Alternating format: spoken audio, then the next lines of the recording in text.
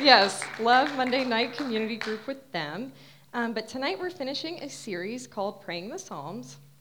And basically, like we've discussed, the Psalms are just poems, prayers, and songs full of depth, emotion, frustrations, and desires that are written for us. So no matter what we're experiencing, the Psalms kind of guide us through talking to God about it. So tonight, we're going to look at Psalm 23 if you want to pull out your Bibles, or it'll be on the screen too. But it's kind of odd. You might recognize this psalm, unfortunately, if you've been to a funeral. It's a pretty common part of Scripture that's read at funeral services. And we'll go back to this later, but because of that, I used to correlate this psalm to one of the hardest moments of my life. But last year, my friend Carly and we memorized this psalm together. So by the end of our time tonight, I hope we can all just learn about God's faithfulness through this psalm and how much He cares for us.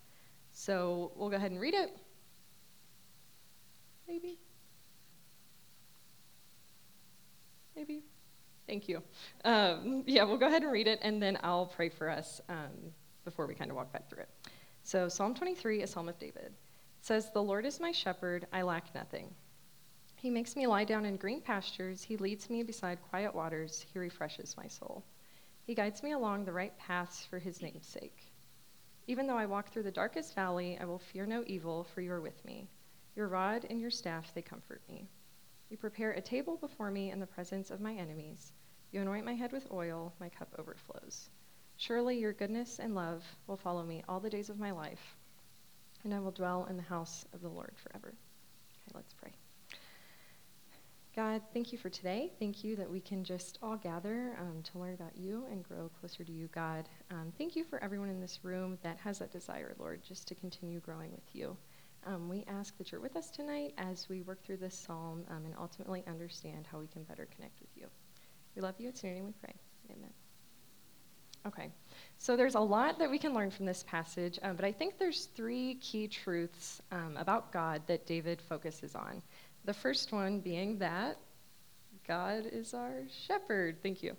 The first four verses kind of focus on this idea of God being our shepherd. So we know what a shepherd is. It's someone that tends to sheep, feeds them, guards them, takes care of them. So by David describing God as our shepherd, he's illustrating how caring God is and how he guides us. And from verse 1, we know that God is so gracious to care about each and every one of us. And not only just to care about us, but he makes sure that we have every single thing that we need. But sometimes we don't think we have everything we need. We might want a certain material item, or to have a certain vacation or experience, or to be in a certain relationship. In my case, when this psalm was read, I was at my grandmother's funeral, and at that point, I felt like I was lacking. I was grieving, and I was just kind of hoping to wake up from this nightmare. But over time, God has changed my heart to help me realize that even in that moment, I didn't lack anything. And that's because of Jesus. We have eternal life. So no matter that I thought I lacked something in the moment, God's promises were still true. I just couldn't realize in that moment that I wasn't lacking anything. It can be really easy to blame God and even be angry at him when things don't work out how we want them to. But God created the universe, and he created us. So even though it's hard to believe, he knows us better than we even know ourselves. So we should trust the plan that he has for us, even if it's hard or if it doesn't make sense. He wants to provide for us, he gives us peace, and he restores our souls. But I think it's also important to consider the word choice in this section as well. Because David doesn't say that God asked him to lie down in green pastures, or that God wanted to restore David's soul. God made David lie down, and he leads David beside still waters, and he guides David along the right paths. So the second point is that God is always with us. So depending on the translation of your Bible that you're reading, verse 4 might look a little different, but it references the darkest valley, or a valley of deep darkness, or walking through the valley of the shadow of death. And regardless of whatever the case is, we know that God is with us, so we don't have to fear anything. And I know it's a lot easier said than done, and in the moment, it's hard to replace our feelings with this truth. So when we're in an awful situation, maybe we fail a really important test, or you hurt someone that you care about, or someone that you love is really sick, our first reaction most times is to be anxious or angry, sad, fill in the blank with whatever emotion you might feel. But this shows how much that we can learn from David. Even in these dark moments, he's confident that God's with him. And not only that he's with him, but that God will comfort David, even in his worst moments. And the third point is that David makes is that God is our host.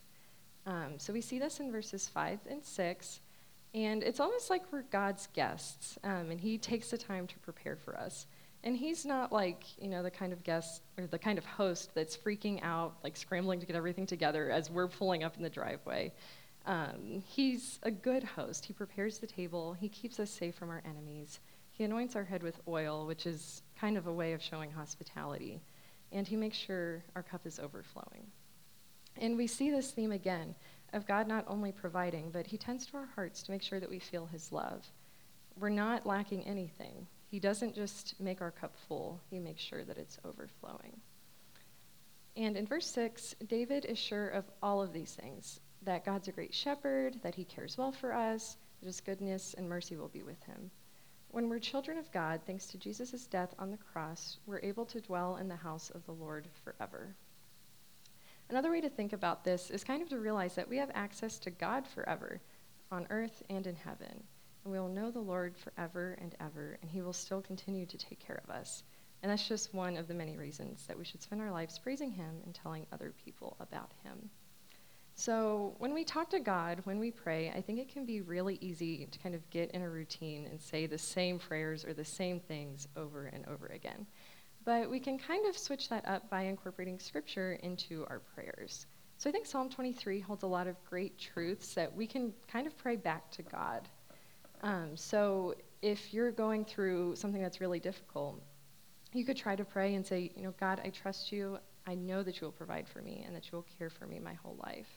Or, God, I won't fear anything because I know you're with me and I know that you'll comfort me.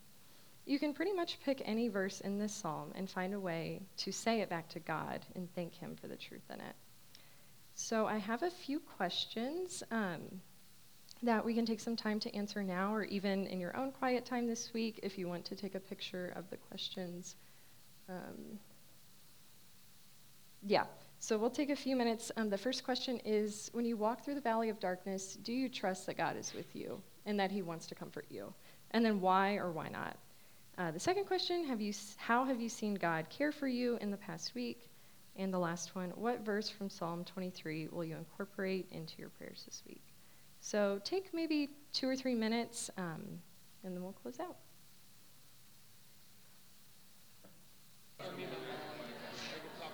Okay, I'm going to go ahead and close us in prayer. But I would definitely encourage you, if there's something that you're working through with the people that you're sitting with, keep talking to them about it. Talk to your community group leader. Talk to anyone here. We'd love to work through that with you. Let me close us in prayer. God, thank you for your word. Thank you for who you are, Lord. You love us. You take care of us. You comfort us. You want what's best for us, Lord. You're with us all the days of our lives. And I pray that as we leave this place tonight, we can all remember that, how deeply that you love and care for us. It's in Jesus' name, amen. Thanks to our listeners for tuning in to this episode of the 180 Podcast, a production of Cru in Southeast Ohio. If you enjoyed this episode, please give it a like, a share, or leave an encouraging comment, and that will go a long way toward helping others hear about the podcast. The podcast isn't the only thing that we do. Whether you're a student living on campus or if you're still at home studying virtually, we'd encourage you to check us out on social media to hear more about what's going on. You can follow us on Instagram at Cru@OU, or to learn more about who we are and what we do, head over to our website, cru@ou.org. We'd encourage you, if you visit the site, to complete our involvement form to get more connected to all the things that are happening. Thanks for joining us. We look forward to seeing you next Thursday for another episode of the 180 Podcast.